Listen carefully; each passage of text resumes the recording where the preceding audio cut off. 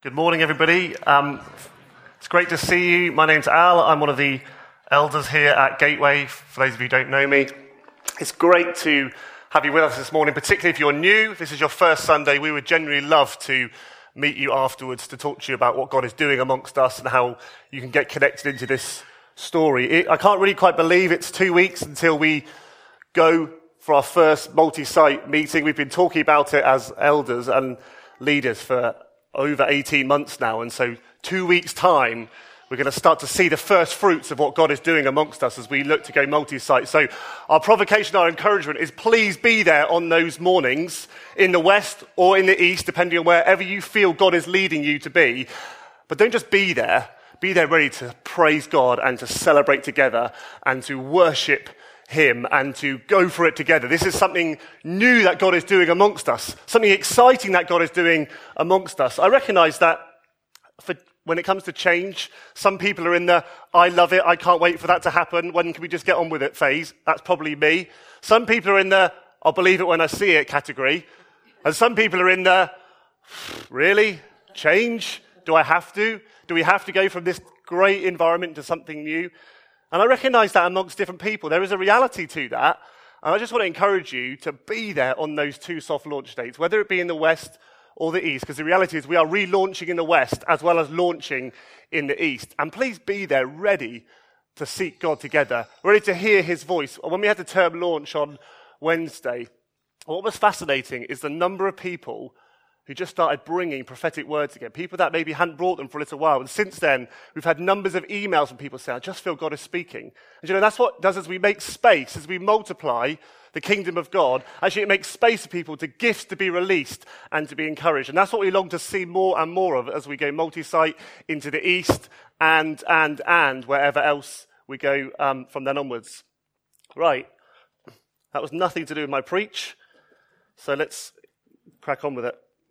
We're going to be homing in today a great story in the Gospel of Luke about Jesus and a man named Zacchaeus. It's quite a famous story. It's almost definitely a Sunday school story. If you grew up going to church and go to Sunday school, you'd have heard that.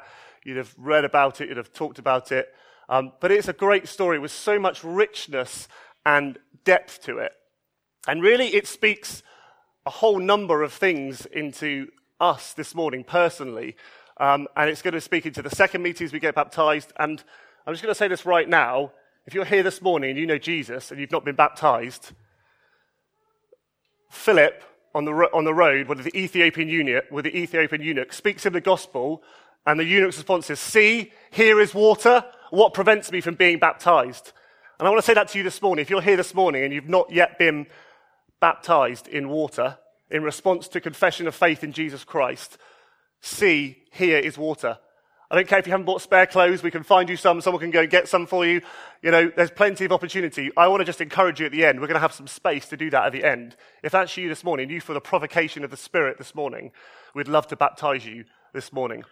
And please feel free to hang around for the second meeting as well to see a couple of people be baptized in there, and who knows who else. Right. Luke chapter 19, hopefully it'll come up on the screen. Excellent. I'm going to try and rattle through this morning because I want to make space to allow for some time to response. I want to give us an opportunity to respond in communion. So I'm going to try and unpack some key points about this scripture relatively quickly. Here we go. Jesus entered Jericho and was passing through. A man was there by the name of Zacchaeus. He was a chief tax collector and was wealthy. He wanted to see who Jesus was, but because he was short, he could not see over the crowd. So he ran ahead and climbed a sycamore fig tree to see him, since Jesus was coming that way. When Jesus reached the spot, he looked up and said to him, "Zacchaeus, come down immediately. I must stay at your house today." So he came down at once and welcomed him gladly. All the people saw this and began to mutter, Jesus, has gone to be the guest of a sinner." But Zacchaeus stood up and said, Look, Lord, here and now I give half of my possessions to the poor, and if I have cheated anybody out of anything, I will pay back 4 times the amount. Jesus said to him, "Today salvation has come to this house, because this man too is a son of Abraham. for the Son of Man came to seek and save the lost. Let me just pray quickly. Heavenly Father, I pray that as I unpack this scripture, Lord, you would do something in the hearts of each of us this morning. Whether we are far from you, whether we know you, or however we come towards you this morning, I pray do something in our hearts this morning in a response to the unexpected, undeserved, and unmerited grace of our Lord Jesus Christ, I pray. Would you do that amongst your people this morning, I pray. In Jesus' name, amen. So we have the scene set in the ancient city of Jericho, which is now in modern-day Palestine, near the Jordan River, and we meet our first character, Jesus Christ, the main actor, the central character in this story and in all of human and world history. Interestingly, the text says that he was passing through. Jesus was not planning on stopping in Jericho because he was on his way to Jerusalem, where he knew that a few days later he would die and hang on a wooden cross to carry our sin and our shame and our rebellion. He was on a mission. He was on his journey. His eyes were fixed upon the cross. But then we see our second character enter the scene of this story, a man named Zacchaeus, who's heard about this famous teacher, this famous rabbi, healing and teaching many people throughout Israel. And he says, I need to see this man. I want to see what is going on. What's all the fuss about? Who is this man? What's he like? I want to see him and hear him. But we need to understand, before we see the interaction between Zacchaeus and Jesus in a few verses later, the kind of man that Zacchaeus was and his social standing amongst the community. And the verses give us lots of clues and insight to help us understand who Zacchaeus was, kind of man he was, and how he would have been perceived amongst the Jewish community. So here's a few things we're told about him. One, that he is a chief tax collector. Boo to tax collectors, boo to them in our society as well. But let's be honest, tax collectors were hated in Jewish culture. Here is a man who is a Jew, but is working for the Roman government as a collaborator. He was far from a popular guy. And worst of all, from being a tax collector, he was one of the chief tax collectors. He was high up in the hierarchy of tax collecting. Secondly, we're told he is wealthy. Bad enough that he's a tax collector, a collaborator with the Romans, but a rich one who's probably defrauded many people, who's cheated them out of money, who's taken advantage of people who are economically disadvantaged. He's a rich tax collector. Put the two together and you have a picture of how people might have perceived and understood Zacchaeus to be. And thirdly, we're told that he was short, which might seem inconsequential in this particular moment. And the Bible has nothing against short people. I can say that as a tall person. The point is, rich and powerful people in Middle Eastern culture, the crowd would have made way for him. If he was respected and loved and honored in Middle Eastern culture, the crowd would literally have parted and he would have walked through it. But the very fact the crowd would not make room for him gives you some understanding of the type of man he was and how people would have seen him to be. Let's just say he is not a popular guy, a cheat, a collaborator, a sinner, an outcast. He's a hated man amongst the crowd and amongst the Jewish people.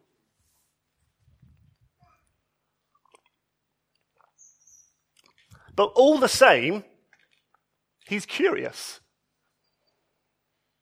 He's heard of this Jesus, and he wants to see him.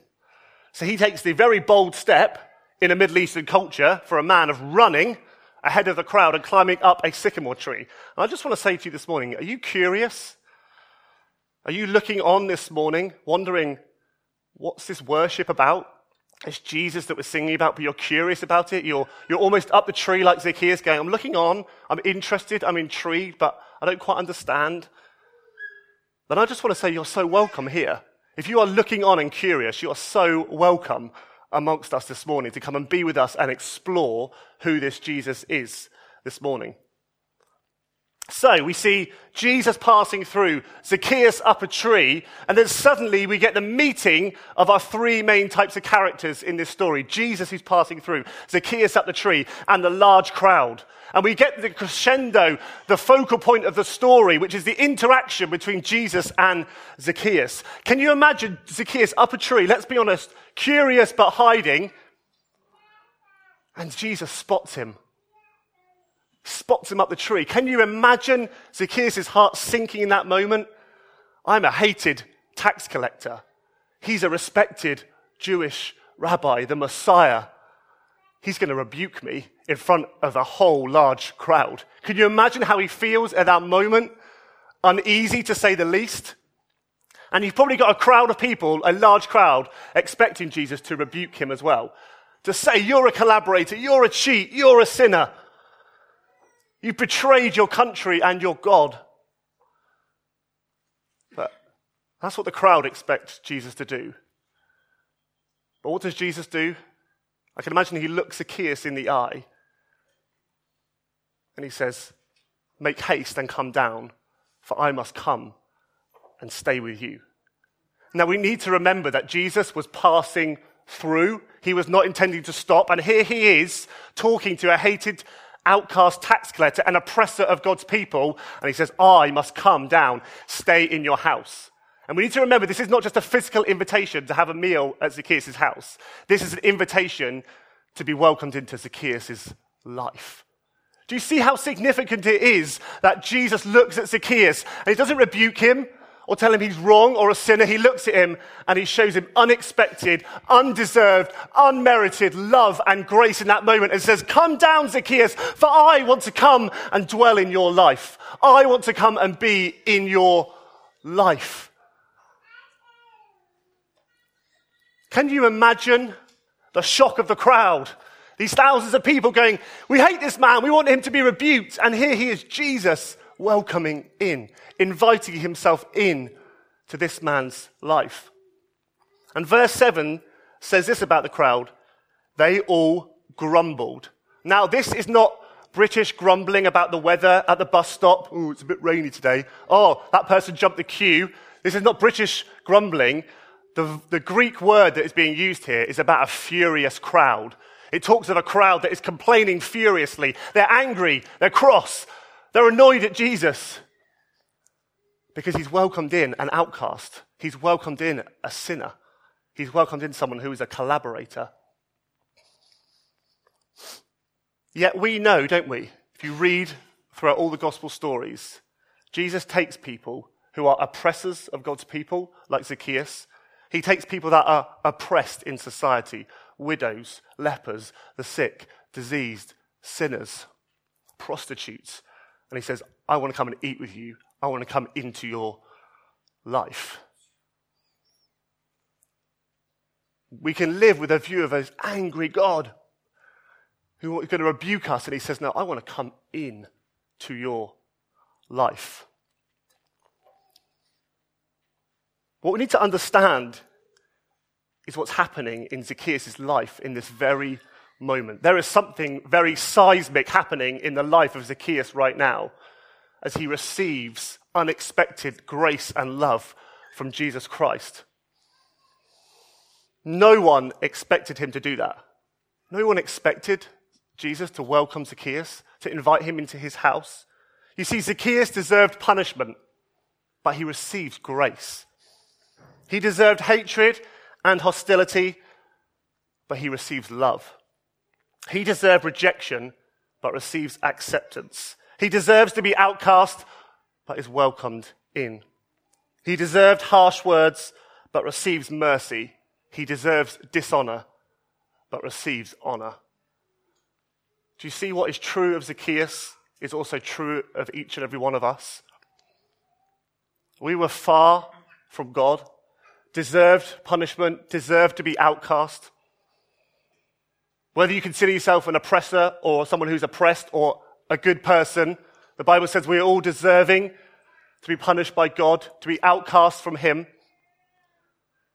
And yet Jesus says to each of us, because of his death on the cross a few days later and his resurrection, he says, I've come to offer life in all its fullness. I've come to bless you and pour out upon you unexpected, undeserved, unmerited love. I don't rebuke you as the crowd might expect you to. I say, come in to my life. Come in. Let me into your home. Let me into your life. I want to welcome you in. This morning, I don't care where you've come from. Jesus says, I don't care where you are, what you've done, what you haven't done, who you think you are. Jesus says to you this morning, come down, for I must invite you in this morning. I want to invite you in to know me, to receive joy and to receive love and to receive mercy and to receive grace and honor and acceptance and welcoming in to the family of God's people. So what do we see here? Jesus making this incredible offer and invitation to Zacchaeus. This life-changing invitation. And what is the effect of this unexpected love on this probably quite hard-hearted man who was a collaborator with the Romans? We get two insights into this through this scripture. One, it says he came down and received him gladly. That's what verse 6 says. Zacchaeus, hurry and come down, for I must stay at your house today. So he hurried and came down and received him joyfully, or he rejoiced exceedingly, or he received him gladly. He understands at that moment that Jesus isn't just inviting himself for dinner. He understands that Jesus is inviting him in to the flock of God's people. And what does he do? He rejoices exceedingly. He is glad, he is joyful that he, a sinner, gets to be welcomed in to the grace of God. Are you joyful this morning? If you know Jesus, are you glad that you have been welcomed in to the people of God? The way you deserve to be outcast, you're welcomed in. Are you rejoicing exceedingly in your heart this morning like Zacchaeus when Jesus has said to you or is saying to you, come down, for I must be with you? Is there joy bubbling up in your heart because you're known by the Son of God, by the Son of God? So that's the first effect on Zacchaeus' life. He rejoices exceedingly. And the second effect is total and utter life transformation for this man. Zacchaeus is the recipient of totally unexpected love. Such love is powerful and life-changing, and after receiving such love, Zacchaeus will never be the same. Let's just recap what Zacchaeus says to Jesus in response. Look, Lord, here and now I give half of my possessions to the poor, and if I have cheated anybody out of anything, I will pay it back 4 times the amount. What a ridiculous response, you might think. He can never do that. Physically, he would never have enough money to actually fulfill that promise. But do you see what he's done here? His heart's been changed.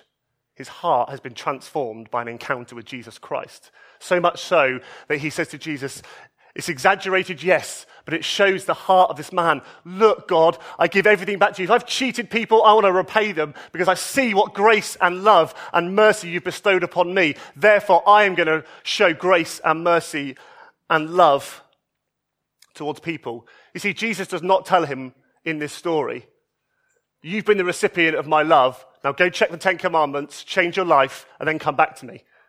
No, he says, I want you to be the recipient of my love, knowing that my love is the thing that changes you. Knowing it's my grace is the thing that compels you. It's the thing that actually will cause a change of hearts. Brothers and sisters, that is what grace does.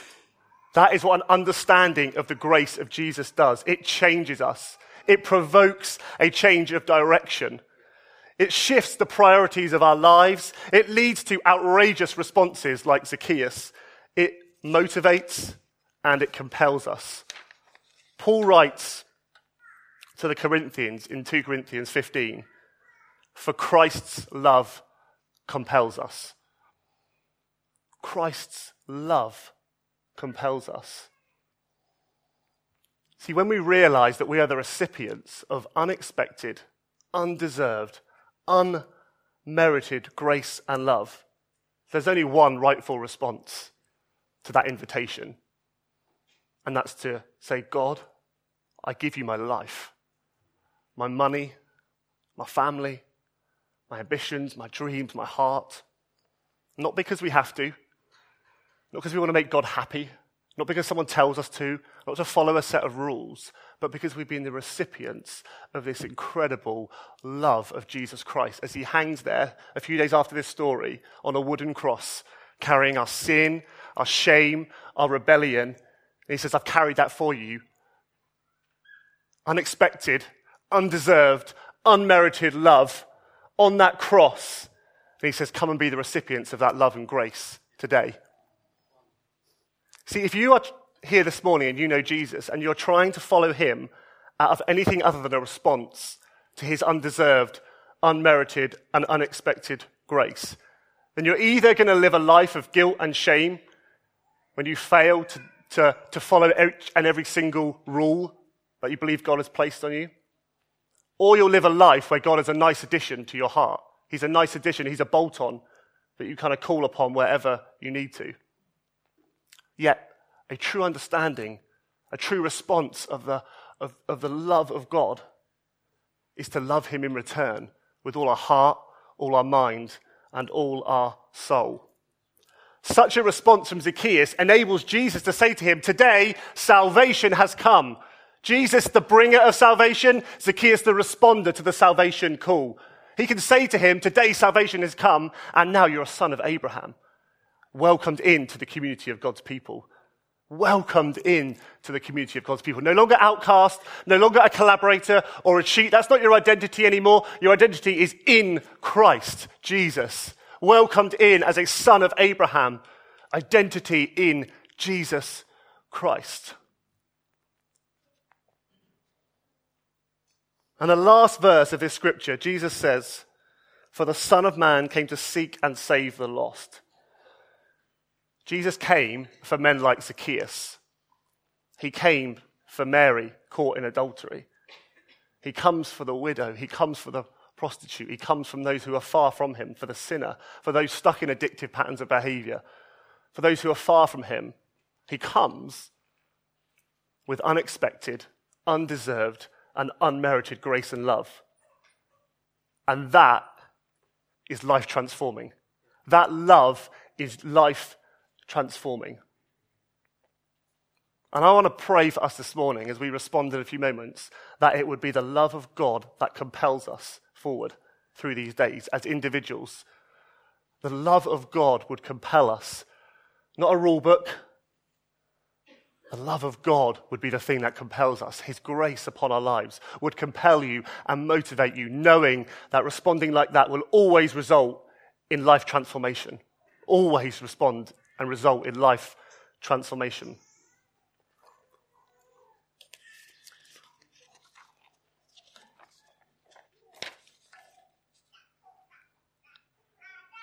So the question that I want to land on, and the question I want us to respond to together as God's people, is what's your response today to this unmerited, unexpected, undeserved love of Jesus Christ? And in a minute, we're going to spend a little bit of time worshiping, and we're going to share communion together.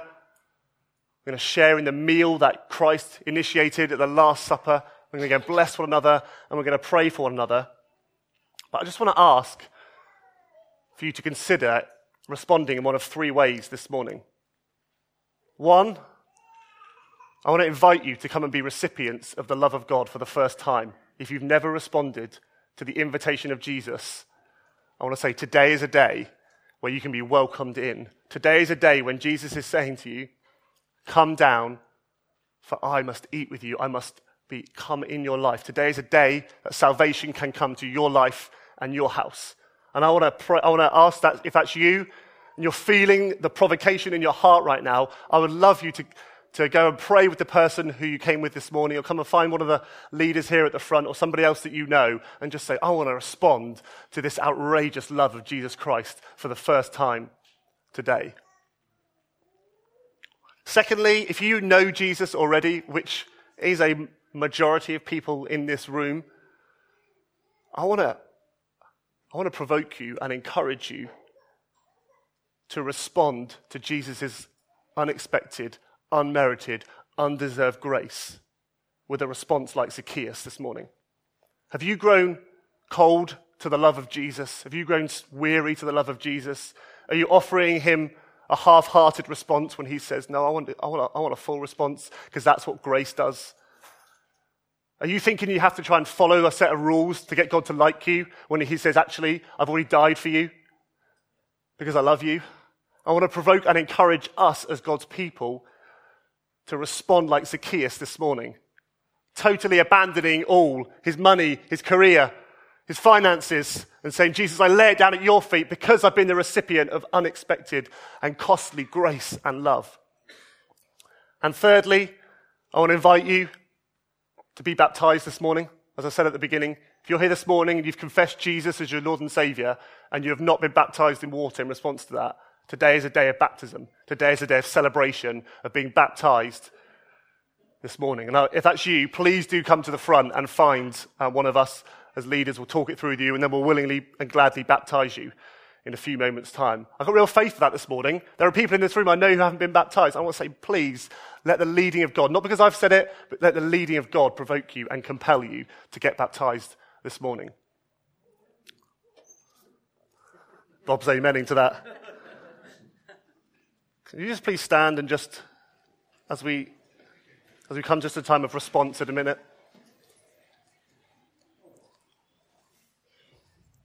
Callum, are you right just to come and just want to read a little bit from Isaiah 53 as I close. This is a prophecy about Jesus Christ. This is written many hundreds of years before Jesus, and it's a prophecy to talking about what Jesus is going to do. Just want to encourage you in however you feel helps you to respond. Just open your heart to Jesus right now and listen to the words of Isaiah. Surely he, Jesus, has borne our griefs and carried our sorrows. Yet we esteemed him stricken, smitten by God and afflicted. But he was wounded for our transgressions. He was crushed for our iniquities or sin. Upon him was the chastisement that brought us peace, and with his stripes we are healed. All like sheep have gone astray. We have turned every one to his own way, and the Lord has laid on him the iniquity of us all. He was oppressed and he was afflicted, yet he opened not his mouth. Like a lamb that is led to the slaughter, and like a sheep that is silent before its shearers, so he opened not his mouth.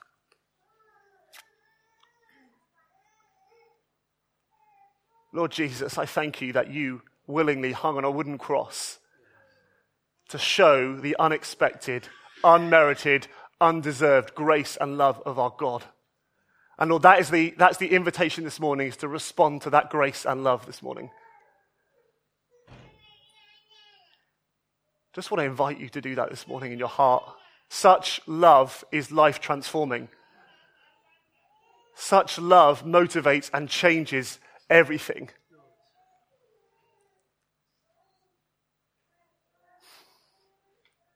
Just as the band just lead us, are you guys okay to play a song? Thanks. Just as the band play a song, I just want to invite us to start by taking communion together. Because actually this is the meal that Jesus has invited us to. This is not an insignificant thing, taking of communion, the bread and the wine, and the grape bread and the grape juice. Jesus, like Zacchaeus, has said, I've invited you to my meal, which is to remember what I've done, to celebrate what I've done, and to proclaim that I am coming again. And I do want to say, if you're not yet a follower of Jesus, then communion is for those of you who have put your faith in Jesus. But right this morning, I say again for you, come and put your faith in Jesus and then share in the meal of God, the communion table. There's 4 tables stationed around the room. I just want to encourage you, as Callum and Katie just lead us, just to go and take communion. And then we'll lead us into a response together. But this is the response, is sharing in the meal of God. Sharing in communion together. So can I just encourage you just to go and find someone to pray with them, to take communion together as these guys lead us. And if you want to respond by being baptized this morning, please come and see us at the front. If you want to respond to the salvation call of God this morning, please do find someone that you know and respond to him this morning.